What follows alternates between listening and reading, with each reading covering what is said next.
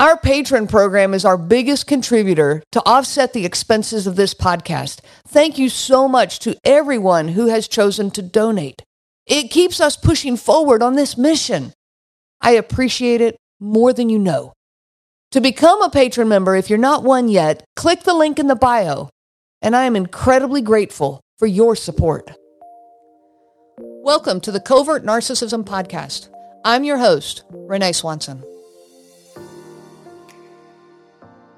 Hey, welcome to the Thursday show of the Covert Narcissism Podcast. When we created the idea of the Thursday episodes, it was for throwback episodes and guest episodes. And the idea of the throwback is so that you can get the content that maybe you missed, way back at the beginning. And at some point, even those beginning episodes do start to fall off. And so we would just want to make sure we get this material into your hands.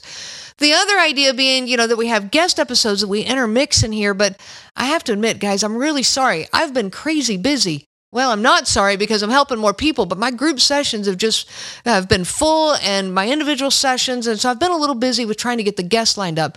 But now I'm focused back on that and going to be making a shift to get some more guest episodes into your hands.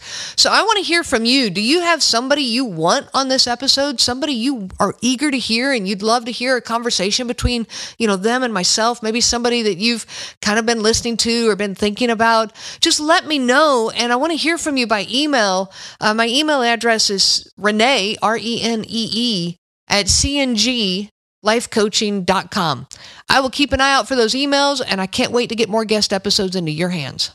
Why do I wonder if I am the narcissist? I hear so many victims ask this. Am I the narcissist? How do I know that I'm not the problem in here? Why do we question this so hard? I'm Renee Swanson, your host of the Covert Narcissism Podcast, and I want to dive into this question today. I asked myself these questions too. You're not alone in this. For those of you who don't know, I do run a Facebook group, and the Facebook group is called Covert Narcissism Group. It's a closed group that's for victims of narcissistic abuse, in specific, covert narcissistic abuse. And it's a closed group. You can come and join if that's a group that fits your needs, but you just have to let us know why you need in. But we have a huge group. I've got over 51,000 people in this group. And yet I hear it over and over. Am I the narcissist? Why do I feel like I'm the narcissist? Many covert narcissists will accuse their victims of being a narcissist, especially now. This word has become so common and it's being thrown around, and especially now, they will do that. They will point out things that you are doing that makes them the victim. Well, of course they do. This is what they specialize in. They are the victim in everything. That's what they do. And so in any interactions they have with you, they're going to point out how they are the victim of your bad behavior. And often, I will say, they are so good at this that they will put in just enough truth into what they're saying to make you truly question it and truly start to believe it. They are experts in this. I talked about it actually in the podcast already. We've been talking about how, covert narcissists play the victim. They're so manipulative and they turn everything around at you. They will make you feel bad for how they are feeling, and they will use just enough truth to confuse you. I want to give you a couple of examples. So this is personal examples from my own life, from my marriage. I was married to a covert narcissist for almost 21 years. And it's an example specifically, from this. I was telling him one time, trying to find a way to fix our marriage. And I was telling him that I didn't feel like I could just ever have a simple conversation with him. Like, it couldn't just be spontaneous and easy, even if it was over a nothing. I had to plan everything out in my mind. I would practice many times, all these different ways of saying something to him to find the one that I thought was the least likely to cause a problem. My brain was exhausted. And yet the problem still always came. And so I'm trying to explain this to him. And his response, he said, I feel that way too. I have to think things out and plan things out. I just can't talk with you freely because it always ends in a problem. This is not on me. This is your fault. Well, then I started wondering, do I make him feel uncomfortable in conversation with me? Do I cause the problem? Am I making, this situation up? Am I making this up in my head? And so you start to wonder, Well, of course he feels this way. He always feels this way. He does plan things out because that's what covert narcissists do. Their conversations are competitions. He prepares them. He plans them in his mind. And they take this long moment of silence to pause so they can so carefully consider their words. They're manipulating their words around so that someone always wins and someone always loses. And of course, this causes dissension and problems. This is not my doing. Conversations that I have with other people in my life, they're spontaneous and they're easy. They're not competitions and battles. Only with the covert narcissist. So of course he feels this way because that's what he's bringing to the table. Then when he blames it on me, that's projection. I'll give you another example. My husband was addicted to gaming. He played hours and hours and hours, weekends, weeknights, it didn't matter. He'd come home from work and go straight to the computer or straight to his phone. He would play all the way up until, late after the kids had gone to bed, and then he'd go to bed, he'd get up in the morning, he's right back on playing. The weekends, it was nothing for him to spend, up to 12 hours playing video games. It was crazy. And add to this, he had absolutely no relationship with me or with our boys. The gaming definitely got in the way of that relationship, but even the interactions we did have were so unstable and heated that it was just impossible to have a relationship of safety and security. So one time I was trying to talk with him about this, and I was talking to him about the lack of relationship that he had with me and with our kids, and I pointed out how many hours that he spent gaming and how much family life he was missing out on just by not being there. Well, he fired back at me. Well, you waste time too. You do things that waste time. Everybody does. And he compared it to the time that I spent practicing the piano and stretching on the floor. Those were the two biggies that he kept throwing back at me. Well, yeah, I spent time practicing the piano. At the time I was working as a professional pianist. And so I worked at this and I worked hard at it, but I also worked hard to keep my schedule to where my practice time was when the boys were at school and while he was at work. In fact, he once commented that he missed hearing me play because he never got to hear me play anymore. Well, that was because I worked to make my practice time be when they weren't home. Because then when they were home, I wanted to be available to my family. And so I worked hard at this. And I had a strong relationship with our boys. And yes, I spent time in the evening stretching. Sure, while we were watching TV with the kids, I would sit on the floor stretching my legs. While I was watching TV, he was up gaming. But I would sit on the floor and stretch. That's not a problem. In fact, it taught my boys to stretch, and they did it with me a lot of the times.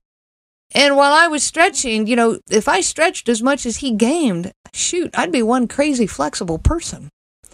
But yet there was just enough truth in what he was saying that once again, it made me question myself. Was I creating the problems? Was I no different than him or he no different than me? Well, wait a minute here. I am different.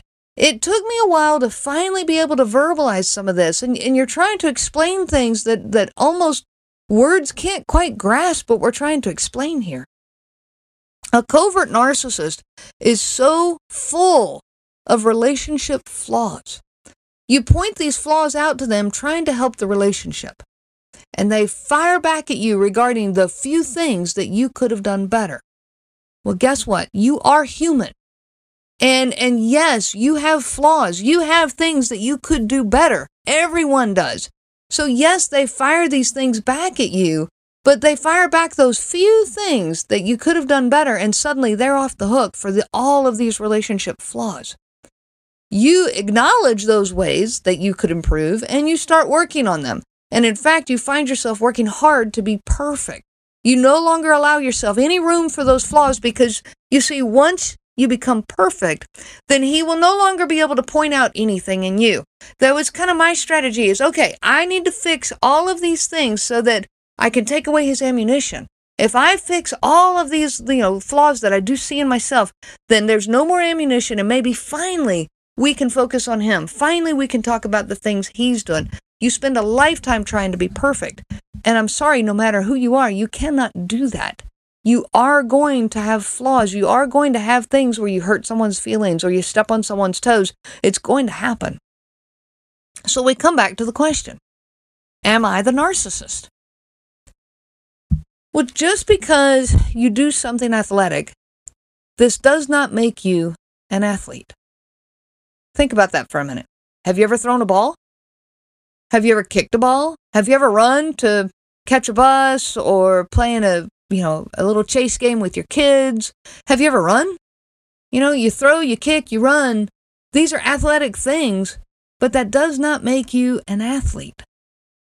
Have you ever done something musical? Just because you've done something musical does not make you a musician.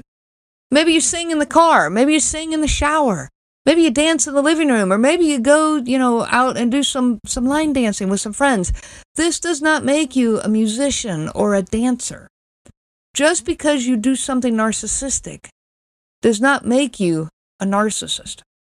We all do some narcissistic things. We all get overly defensive about something. It's going to happen. We all get prickly every now and then. We all have moments of jealousy or moments where we overstep our boundaries.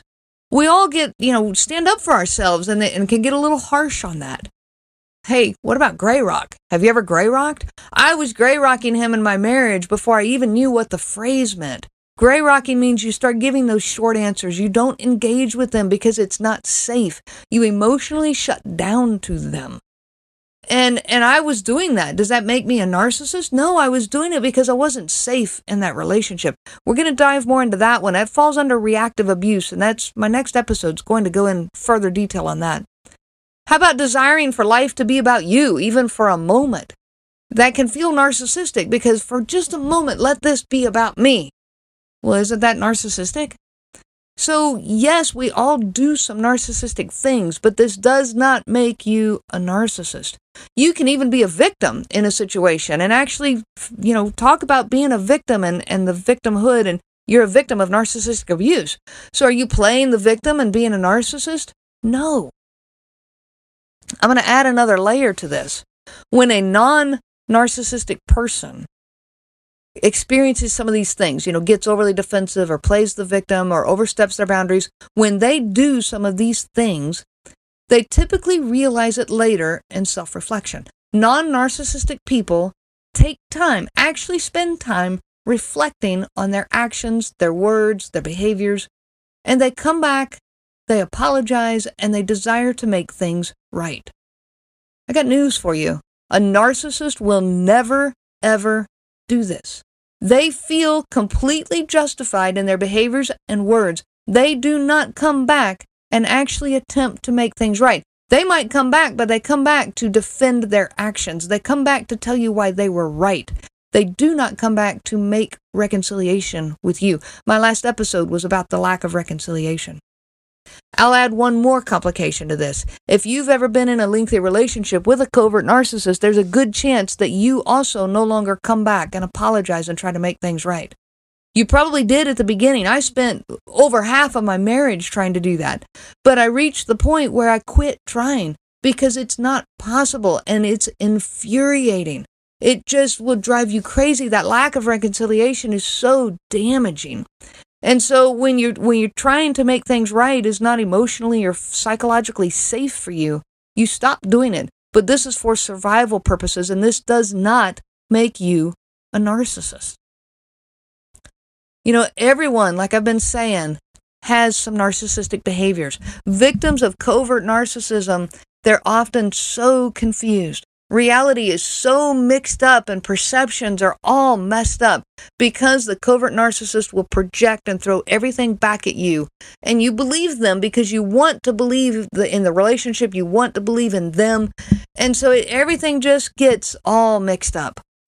We all do some things that line up with narcissism. Just like we all do some things that line up with other stuff too. We all do some athletic things. We all do some musical things. We all do things that line up with being old, or we all do things that line up with being young. We all do all these different things. But that does not make you a narcissist. We all have selfish moments, but does that make you a selfish person? The narcissist in your life, let's look at this the other way around. That narcissist has generous moments. My husband had some generous moments. Did that make him a generous person? No. He even had some compassionate moments, and I hung on to those. That's those breadcrumbs we hang on to because we want to believe they're a compassionate person. He had some compassionate moments, but he certainly was not a compassionate person. So, get off your back If you are asking, am I a narcissist? Narcissists do not believe that there's anything wrong with them. Not even the slightest little thing. They will not accept that anything is wrong with them. And so if you are questioning this and even willing to consider it, this is a very strong sign that you are not a narcissist. That self-reflection, that peace, does not happen in a narcissistic person. So I mentioned reactive abuse, and I want to define it right here. And then in the very next episode, I am going to go into a lot of detail on reactive abuse. Reactive abuse is what happens when the victim, lashes out towards the abuser because of the abuse they are experiencing. That lashing out that happens when we finally can't take it anymore. That is reactive abuse.